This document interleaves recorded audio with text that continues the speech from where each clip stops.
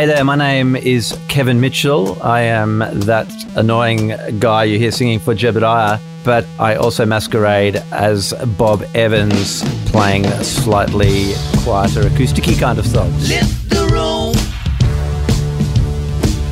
push and pull. Hello and welcome. Yes, it is episode 4 of introducing this kind of mini COVID-riddled Zoom fest season of my podcast, Introducing. Thanks for coming along for the ride. Hope you enjoyed TK Meidzer last. If you haven't listened to it, what's wrong with you? Go on, listen to TK. She's amazing. I'm looking forward to this because I reckon this will be the last distanced chat, if you know what I mean. I can see the light. Premiers are using the word roadmap.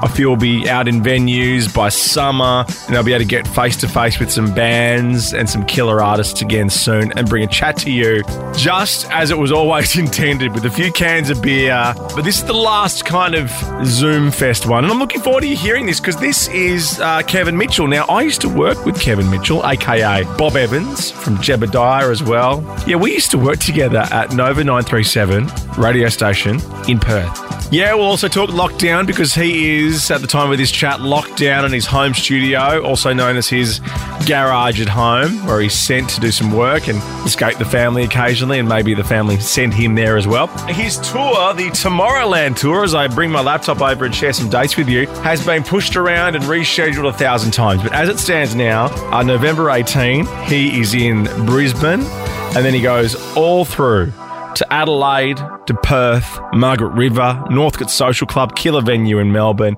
Mollymook as well in March next year. He's also at the Enmore Theatre sometime in May. Just check out bobevans.com.au, and depending on where you live will depend on whether or not you can go and see him. But I tell you what, you should go and see him, and I hope you enjoyed this chat with me old mate, Kevin Mitchell. So good to see you. I haven't seen you for so long. You too. Yeah, it's great to see you. Did we meet at Nova in Perth when you were doing WA Made, your little radio show? Is that when we first met? Maybe how long ago would you say that is? Like 2001? It was, yeah. Well, it was when Nova in Perth first started, right? So whatever that was, 0102, sounds right. Mm. And yeah, Chris from Jebediah and myself it was actually after... We were there on the opening day. Yeah, you were. And then, a few days after that, the guy, I think his name was Andrew. Is that his name? Yeah, he's like running a radio station in LA now or something. Oh, really? Okay. Yeah. So be kind. No, he asked, just out of the blue, just asked me and Chris if we'd be interested in doing this, a local WA music program. And, we didn't have anything much better to do, so we said yes. It was at a Sunday night from like 10 till midnight, I think. Yeah, right. On a Sunday night. I think is that like a non-ratings period? Yeah, probably. I mean, generally though, when you put someone in at 10 till midnight, your idea from there is you're meant to progress to when the sun's up. No, we did it for a year and then we stopped because we were about to, so it must have been 2003 because we were sort of writing an album which was called Braxton Hicks, and that came out the following year, and I think we ended up just going, because we were going on tour and putting this record out, and we were just like, I think we just need to sort of drop all those other things and just concentrate on touring for the year. So yes, I wonder if, looking back, if maybe that was an opportunity at a radio career that maybe. Well, I'm still doing the same thing with the same company, so I don't know That's amazing. Who's the biggest success. I'm not sure. That day, the launch of Nova Perth was huge for me because I met my wife on that day. I also got to launch. No way. Yeah, I also got to launch the radio station with my favourite band, which is the Red Hot Chili Peppers. And you were the first live band really on the station until the Chili Peppers threw the rule book out because they were supposed to be there for like 15 minutes, and apparently they were supposed to not really give much of a shit, but of course they did because why not? Yeah. They stayed for an hour, and then Anthony Kiedis said, and this is how I remember it, and as I said, it was a big day for me, so if you remember it differently, please tell me. Okay. But I remember Anthony and Flea sitting there in one of the songs, and they go, there's all these instruments out there, which were Jebediah's instruments. Yeah. Do you mind if we play you a song? I'm like, well, who am I to say no to Anthony Kiedis and Flea? And then apparently they went in and retuned all your stuff before your first live performance. We hadn't played yet. Yet. They were just your staff, and they were like, yeah, no, it was, and look, And you can't really be angry because it's the Chili Peppers, but you're like, oh, we were a little bit. Look, I'm not a massive Chili Peppers fan. So, although I love John Frusciante, I think John Frusciante. Yes. Chili Peppers for me, yeah, one of those bands that they're a but band because I don't really like them, but there are some songs that I have to admit, like when Scar Tissue came out, I got to admit, I felt that. I really liked that song. And when John Frusciante came back into the band again, and he's such an awesome guitarist. So there are elements of the band that I really like. But yeah, everyone at the radio station was really cool. And, because they knew that we were kind of, being very accommodating. Yeah. Not that we had a huge amount of choice. I guess but you know what it did kind of, I remember all of us kind of talking about it at the time, just going, yeah, this is what it's like when you're in a band as big as the Chili Peppers, because you just live in a bubble where if you want something to happen, you're just used to having people around you just saying yes and making it happen, right? Yeah. You don't have to, like a band like us, we would think at times like, oh, we wouldn't even consider doing that because we just don't live in that sort of fairly rarefied kind of world that I think when you're a global, massive band, I just think that you do that sort of stuff without even kind of thinking about it. Bands like that probably always just kind of feel like the people that are around them are working for them. I guess you do get to that stage where you probably don't hear the word no very often, and then when you do, you fire them. But it's like that no one was working for them. They were at a radio station. Everybody was kind of just accommodating them. But well, mate, they even got to pick the playlist. The first 6 songs on Nova were just crazy. Like I know Susie and the Banshees was one of the bands. We played Amy Mann's One, I think, which was amazing. A Queen song that I'd never heard of, and I thought I'd heard all the Queen songs. Yeah. So if you hadn't back then, definitely oh my now, God. because I've really noticed that recently, and I think, I'm not sure if this started with because they had a sort of stage, like a theatre kind of show for a while or something, didn't they? We Will Rock You. Oh, yeah. That was one of the only shows I left in the interval. Did not come back. I never saw it. But then that movie came out and it was such a huge hit. And I just find now, you just hear Queen songs all the time these last few years. I think there was a period of time maybe in the 2000s where I don't remember hearing them a lot. I remember... We're seeing 12-year-old girls at JB Hi-Fi with the We Will Rock You soundtrack because they've just heard Bohemian Rhapsody for the first time. In that regard, it's awesome, but I know what you mean. When did Freddie Mercury die? Was that 1980-something? Oh, I can't remember. Let's say 80s, yeah. Because I do remember in the 80s having the Queen greatest hits on cassette tape. 91, there you go. Okay, it was 91, was it? Yeah. It must have been soon after he died, I think, that they put out this greatest hits album, and we had it on cassette tape, and I do remember listening to it. I've got very specific memories of listening to that record or that tape while working at my dad's warehouse. Sometimes on weekends, he'd get me and my brothers to come in and work at his warehouse and repack pallets of food and drink. Sometimes they'd have accidents on the train coming over the Nullarbor to Perth, and stuff would fall off, pallets would get ruined, and they had to sort, and nobody in the warehouse wanted to do it. So he'd just pay us $3 an hour to come in on a Sunday and repack these pallets of Ribena and stuff like that. And I'd listen to that Queen record while doing that. Yeah, okay. There you go. Well, we will talk about your music, but the one last thing I want to say is I watched that movie and I went, wow, the Freddie Mercury story is so much more interesting than that movie. All the really interesting parts weren't really in it. It was kind of a made-for-TV Sunday night family viewing expose. Yeah, it was almost like the person that made the first Nirvana movie. I'm like, well, you kind of mucked that up because no one's going to try doing that now for another 20 years. Hang on, what's the first Nirvana movie? Well, I think Gus Van Sant did this obscure Nirvana movie where he may have implied some of the band members were sleeping with each other because that's what Gus Van Sant movies are about. But I'm like, no one's really going to attempt that, but maybe we could attempt that. But look, this is introducing. We want to talk about you. I want to go back to the start because, I met you 20 years ago, but where did it start for you? Because you're Perth born and bred. Yeah. Was there a moment in your household growing up where you heard something or were you living in a musical house where your kind of ears pricked up and went, okay, I'm a bit interested in this? Yeah, I didn't really live in what I would describe as a musical house. Yeah. Although, I've said that before and on the record, and my mum gets a little bit annoyed because she reminds me that, she played violin and we always had a piano in the house, but I don't remember anybody ever playing it. But they had a record collection, a small record collection, but there were some good records in there. And the sort of thing that for me, I think that kind of flicked that switch, or kind of the sparks that kind of set that little fire in me as a little kid to become really attracted to music, was actually not a record at all. It was actually a TV show called Fame. Yeah. And for people who don't know about Fame, it was this TV show in the 80s. It was kind of about kids in New York going to the Juilliard School, which is like a school of the arts. Oh, yeah, I'm looking at it now. It looks pretty funky. I loved that show. So, but not only was it set in New York in the 80s, and, New York in the 80s looked so cool because everything was graffitied and, it was pretty kind of grungy. But no, so these kids, basically, they went to school and all they did was like sing and dance and play instruments.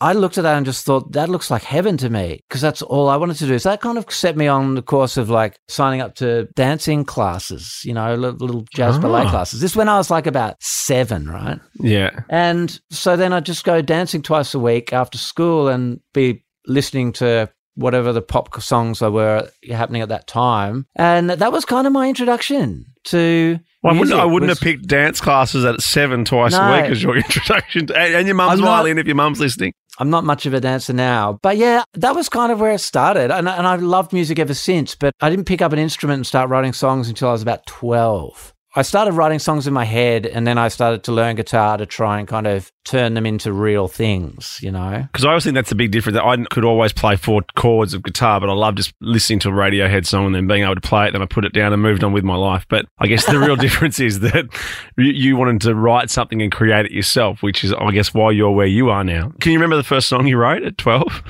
It's just really embarrassing, of course. No, it wasn't Karma Police. So the first song I wrote that I can remember writing, and so what I used to do is I used to just kind of imagine songs, right? Because I didn't know how to play an instrument yet. But the first song I ever imagined in my head, it was called Steam on the Mirror. Now, Steam on the Mirror was it was a bit sexy. And as a 12-year-old boy, I was writing about an experience that I was still many, many years away from experiencing. I'm about to say you were very advanced, but no, okay, good. But it worked on a basic blues. Well, because I didn't actually know what sex was at that point. No. That's why it was kind of alluded to it. There was steam on the mirror in the bedroom last night. Like something happened. I don't know what it was, but something definitely happened in the bedroom last night, and it was hot, and it caused steam to appear on the mirror. And it was kind of based around a blues riff. Do you have a bit of it? Do you remember a bit of it? I think this is the first thing you should play for us. A little bit of Steam on the Mirror. Because I'm assuming if the steam on the mirror is still there from the night before, that session went for hours. It was kind of like a bluesy song, like an AC/DC style. There was steam on the mirror in the bedroom last night. There was steam on the mirror in the bedroom last night. There was steam on the mirror in the bedroom last night. There was steam on the mirror in the bedroom last night. Yeah. If albums still did secret tracks, I think that could be a secret track on the next Bob Evans record. I think this is only the second time on the record that I've ever put that out there. So, yeah. Well, there you go. I feel privileged. Pretty embarrassing. But then the songs I started writing after that became more kind of romantic and lovey-dovey and less sexy. And then by the time I got into my teens and discovered, rock and roll, then all the songs just got really angry and depressed. The grunge years. Everything got real dark. Yeah, the baggy jeans and the beanie in the Perth heat. I lived in Perth for like 3 years, and I just remember it being very exciting musically. I mean, obviously with Tame Impala now, but Sleepy Jackson I was mad fans of when I was there. The Panics, End of Fashion, pretty much your guest list from WA Made. Obviously Jebediah, we're talking, was it 93, 94 when Jebediah, is that your first year on the scene?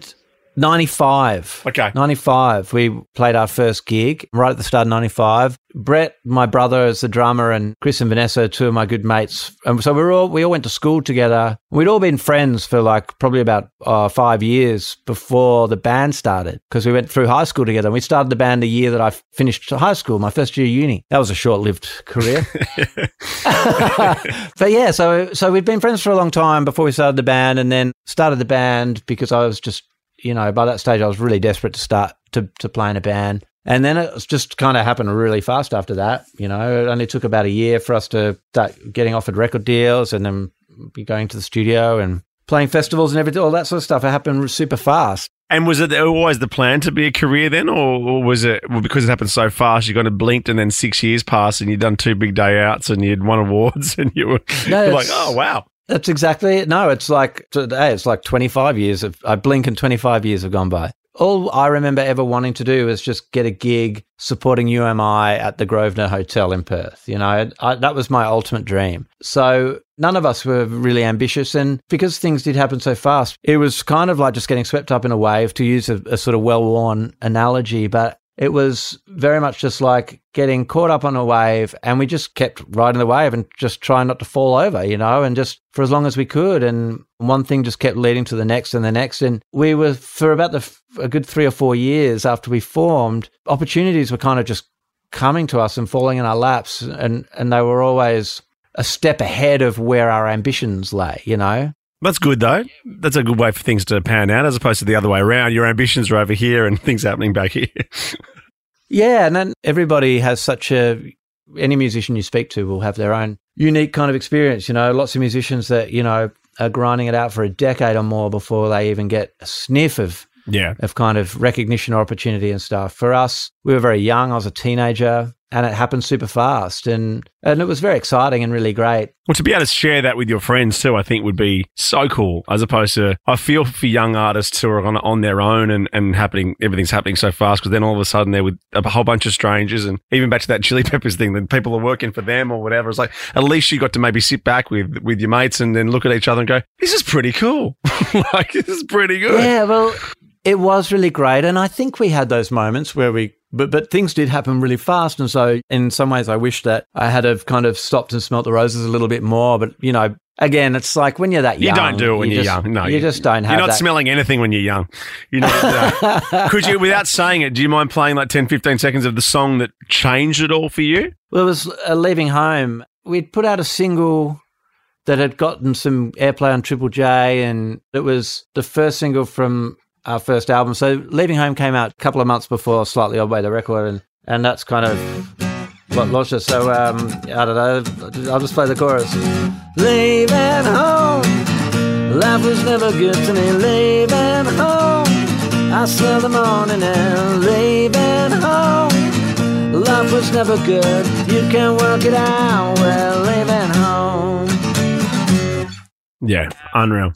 The other song from that record was Harpoon, which, I guess sort of satisfied in a very traditional rock and roll way. The ballad of Harpoon became pretty much as popular, maybe even more popular than Leaving Home now. I'm not sure. Yeah. But yeah, that was kind of where it started. And then we were just hanging on for dear life after that. And so was it all the big day out? I did feel like there were a lot of bands doing such different stuff, all coming out of our tiny little country. And what was the camaraderie like? Were you friends with other bands, kind of going up through the ranks? And I guess especially with festivals like Big Day Out, when you're actually touring with these bands for weeks at a time, was there a camaraderie? From a fan's point of view, it looked like there was. No, absolutely there was, and it still is. I mean, a lot of the bands that were part of that mid-90s, late 90s Australian scene where things were really sort of blowing up, a lot of them are still together now. We're still playing shows with them, like UMI and Regurgitator and Spiderbait and Magic Dirt, and Scream Feeder and Grinspoon.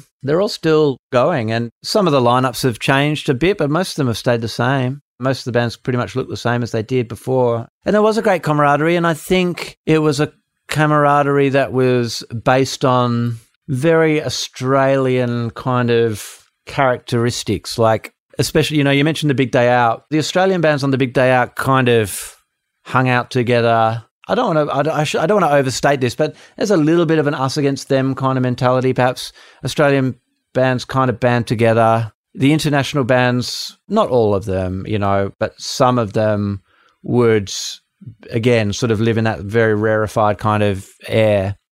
I think Australian bands, like, if Australian bands if anybody was a dick or, their ego was out of control, people just didn't have time for that, There was just an attitude, I guess, that was a little bit different, and the Australian bands just kind of were mates and supported each other, and it was really healthy. I didn't feel a huge sense of competition and stuff, and maybe that just comes from being a small country, where everybody knows each other and it's a tight-knit kind of community. Well, especially even with the media too. I mean, interviewing a lot of you for so many years, I felt the exact same way, because if someone was a dick to us, not that we'd ever throw our weight around, but everyone talked, and because everyone knows each other, because right. We all know each other. I was like, was he really like that? What do you mean Kev didn't take his sunnies off and didn't look at you in the eye?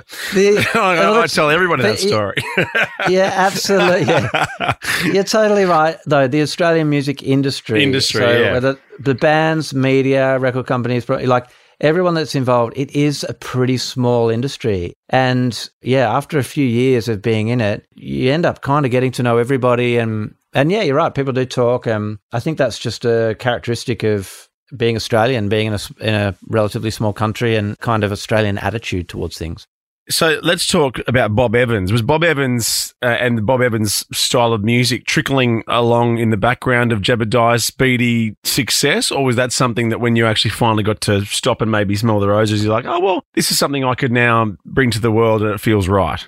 Well, I started doing Bob Evans live shows, around 98. When Jebediah had really kind of taken off. And it was a strange time to kind of start doing it, because I was really conscious of not wanting to kind of ride on the coattails of the success of the band and be sort of looked at as like, the lead singer going off and doing the solo thing. I really didn't want to kind of play into that trope, because I just didn't like the way that would be perceived. So that's why I gave myself a name, and it was kind of to be incognito, right? That was the idea of doing these solo gigs. I'll go under the name Bob Evans, no one will know about it, and I'll get to do these shows. And I was doing that for years. The first album I put out was in 2003, and the reason that it happened then was because Jebediah had just been dropped by Sony. We'd done 3 records and a kind of compilation B-Sides Rarities album called Glee Sides and Sparities, and we were dropped by Sony, and so we were independent. And a couple of years before that, we'd started up our own record label and started putting other bands' records out on our label. So it was like, okay, well, now that I've got my own label, I can do what I want now. So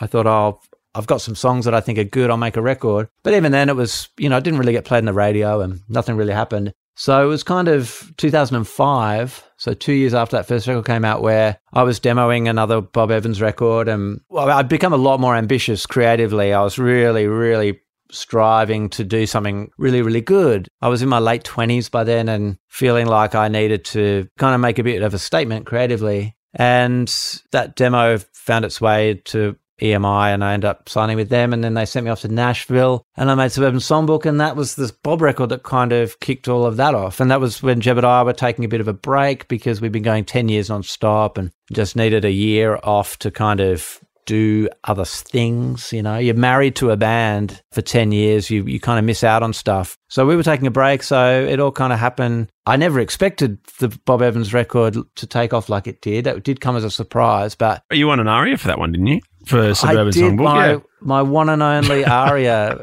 Been nominated a bunch of times, but only ever won one. And it was for that record, which again was a real thrill. Yeah. Because by the time I got to there, and I'd been to lots of ARIAs before and never won anything. And I'd really built up this attitude of like, I don't care about the ARIA Awards. I don't care about them, because you do kind of have to build up a bit of a shield. Absolutely, And you can't put too much emphasis on awards because they actually don't really mean anything. But yeah, winning that I did feel a great sense of vindication, I suppose, because I really believed in what I was doing and had believed in what I was been doing for years. And so as much as I had sort of told myself it didn't matter, I did enjoy it. Do you want to play us a little something from that album? Even a song that you're still very proud of. I mean, I'm sure you're proud of all of them, but even one that we might not necessarily. Well, I can't play anything this time because I don't seem to have a capo anywhere around. So I'll play a bit of Nowhere Without You. I make a miserable DJ, getting drunk, playing records up late. wearing out a hole in my heart on the couch from when you went away. Where would I go? What would I do? I would be nowhere without you. Now I know heaven's above you. I can grow, I just can't make it on my own. Yeah, so good. So good. And fantastic. Such a good album, that one. Such a good album. Now, Thanks, Tim. Now, did you go to Nashville for that album, or was it because of that album you went to Nashville? I made that record in Nashville. Oh, you did? Right. Yeah, I couldn't believe it too. It was such a special time. Like, yeah, it was 2005 and Jebs was taking a break and, I didn't have any money. Let's go overseas. I didn't know what. I was really close to kind of going, okay, I guess the music thing's over for me now. I better start thinking about what I'm going to do for a real job for the rest of my life. But all that time I was writing and demoing and yeah, that album kind of saved me a bit because it fell into the hands of EMI and they were like, we love it. We want to send you to Nashville to record it. So I got to work with a guy named Brad Jones in Nashville, who's just this great producer and with these awesome Nashville musicians. And Make, at that point in time, was probably the best thing that I'd ever done. The production on it was the best that I'd ever, any of my records had ever sounded. And all of a sudden, Bob Evans was my career. So, is it ironic to you that Suburban Songbook was made so far out of suburbia? I know. Unless it's suburban Nashville. I mean, I don't know Nashville that well. Suburban Songbook was made in an industrial area on the outskirts of Nashville, Tennessee. Perfect. But isn't that often the case? I mean, with records, like we love the romance of records like, the Rolling Stones, recording in a dilapidated mansion in France, or like, the Happy Mondays going off to the Caribbean and spending millions of money on coke and booze and recording. We love the romance of those stories, but so many of our favorite records have been made in shitty little industrial areas or in, subterranean basements in New York or shitty little rooms. Talking about Kevin Parker before, I think that first Tame album, or maybe most of the Tame albums are made in his bedroom with a sheet over his head. That's right. I think that guy's obviously, a really special talent. I think most people would be in agreement there. But apparently when he was first sort of doing the very early Tame stuff, the first record or the first EPs or whatever, he wasn't even using Pro Tools or anything. It was just this little digital workstation and, sitting on his bedroom floor, which when I read about that, it was kind of like, oh, that sounds exactly like me when I was making my demos at home, except, those demos were not of the quality to ever be heard by anybody, whereas his were, Yeah, he's clearly got a very special set of ears. I think happy for people to know that he's still probably sitting on his bedroom floor making music. It's just his bedroom's in Malibu now. Yeah, I think he might have a nice place down in Margaret River in Western Australia. There you go. Okay. Yeah, perfect. Yeah. Overlooking the ocean. Now, you were mentioning before about the camaraderie with Australian bands. So is that when, I think Basement Birds was the project that you did with Cav Temperley from Eskimo Joe fame, and obviously Josh Pike. Was there anyone else involved in Basement Birds? Or was it? Yes, Steve Parkin. Yes. Another Perth guy. Yeah, right. And was that just more just to get on the road with your mates when everything was good, or was that just why not?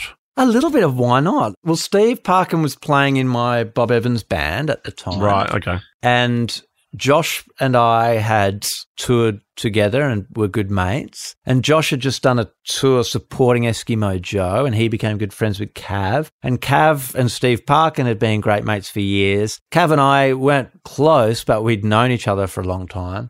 And so it all just kind of happened. I think Cav was the driving force. It was actually quite nice because, I was really close, obviously, to Steve because I played in the band with him, Josh, because we'd become really good friends touring together. But Cav being in Eskimo Joe and me being in Jebediah, there was always this kind of, we never really were close. I don't know what it was. Maybe there was, there I was talking about all this camaraderie. Maybe there was a bit of competition, but we were never close. And then Basement Birds kind of smoothed all of that out. And, we became mates, which was probably the best thing for me to come out of it 10 years later. We made a cool record and it was lots of fun. Yeah. But, probably the nicest thing about that was just kind of becoming mates with Cav and sort of getting rid of all that, whatever kind of silly teenage immature stuff that may have been going on at the time.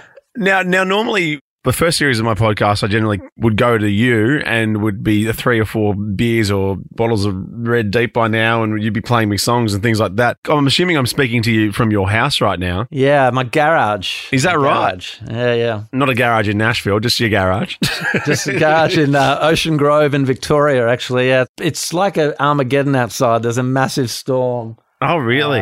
It's been pissing down with rain all day, so yeah. I actually learnt to surf at 13th Beach, just where the waves aren't too gnarly. They're just in Barwon Heads, yeah. Yeah. Yep. Well, that's my hood.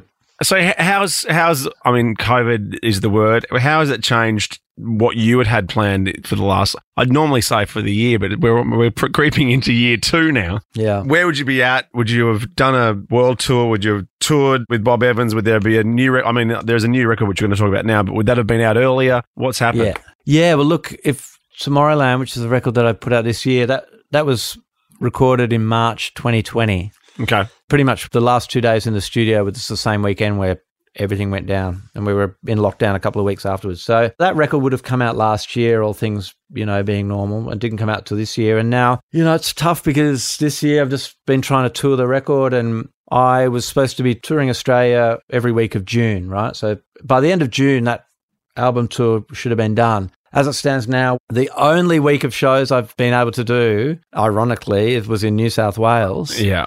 I got out of there 2 days before all the shit went down there. Yeah. I've had to postpone my Queensland and WA shows twice. I still haven't done them. So now my shows are stretching out to September.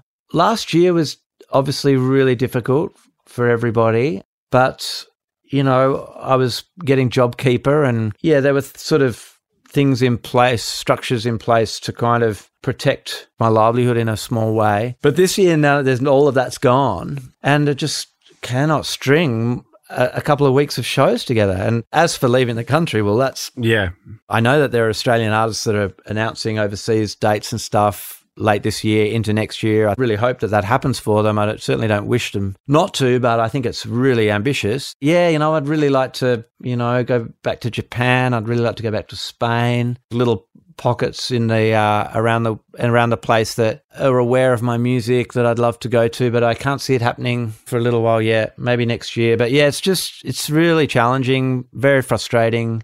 And there's a limit to how many times, you can keep postponing shows and people to stay interested, It's really, really tough. But it's also that psyche of the people to keep wanting, because I've got a lot of friends who own bars, and especially in Melbourne, and I found even when Melbourne was opened up, there was still that reluctance to even come into the city, even though technically you were allowed to and you could. Getting people trained up again. I mean, I know, look, no doubt Australians, and I've been to plenty of festivals and plenty of gigs, that no doubt as soon as we can be there, we will be. But we've got to retrain ourselves a bit to, this is what we do on Saturday nights, and on Wednesdays we go to that bar and we check out that bloke, and we've got to retrain our lives. I honestly think that last year, Melburnians and Victorians more broadly, I honestly think that, there was a low-level trauma that everybody kind of suffered. This year we were really kind of coming out of it, and Jebediah played a festival up at Randwick Racecourse only like a few months ago to, a few thousand people. And, we played at the Myer Music Bowl, and that was a COVID-safe event. Obviously, people were sort of separated into pods and all that kind of stuff. But, the pods. But stuff was starting to happen. The gears were slowly starting to move again, and there was a sense of optimism. And certainly when I announced a tour for June for the Bob Evans stuff, I was very optimistic that would happen. And so it is really crushing when you see the things start to fall apart as they have been now. And, now you've got Sydney in lockdown, Melbourne in lockdown, Adelaide's going into lockdown now. And yeah, it just felt like we were really starting to kind of get ahead, and now we're back. It feels like we're almost back to where we were last year. So, well, you're living in Sydney like I do. It was a real eye opener about how the rug can be really pulled from under you. Like, we were skipping around through the tulips with daisy chains in our hair, like nothing. Like we've gone past this thing, and then bang. So yeah. Look, we won't end on a somber note. Tomorrowland is the album out now. Hopefully this does happen, but you do have tours planned for August, September, and as you said, fingers crossed. Can you play me a little tiny something from Tomorrowland before we wrap up? Yeah, sure. Something that you would like to introduce us to? Once again, I don't have my capo, so play a little bit of a chorus of a song. Yeah, that'd be great. I don't want to do Anything without you, no, I don't want to do anything without you.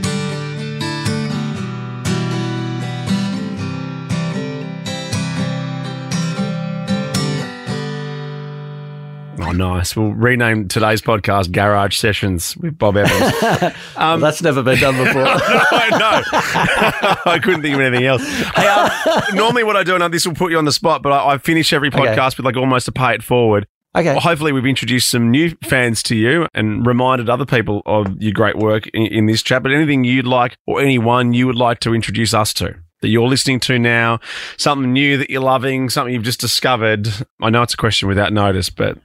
Well, let's me have a little think. Well, you know what I'm really loving? And a lot of people will know who this guy is. I'm only just kind of sort of switching onto it, is Baker Boy. Yeah. Indigenous rapper. I think he's got a record that's just about to come out. I think it's his first album. But I've heard his music in all sorts of places. I heard it. God, it was playing. I went to the footy with my kid the other week, and his song came on before the game. Yeah, awesome. And I've watched the video clip has come on when I've been watching Rage and stuff, and it's just, I mean, it is impossible not to feel really damn good when you hear this guy's music. It is just so intoxicating, feel good dance music. And it sounds like the future too, because obviously it's really, modern kind of dancey kind of rap music, but it also incorporates indigenous sounds and it just sounds like the future, So yeah, I'm all for that at the moment. I can definitely recommend, Baker Boy. Awesome. Well, mate, it's so lovely to see you. It's been 20 years since we first met. Hopefully we actually get to see each other face to face soon. And I hope for everyone's sake that you and everybody else listening, you can get out on the road and get out of that garage real soon too. Thanks, mate. Yeah, I think my wife and kids are pretty keen for me to get out on the road as well. Please, Dad. Been hanging around like a bad smell for the last 18 months. Thanks so much. Thanks, Tim. Lift the room. Push and pull.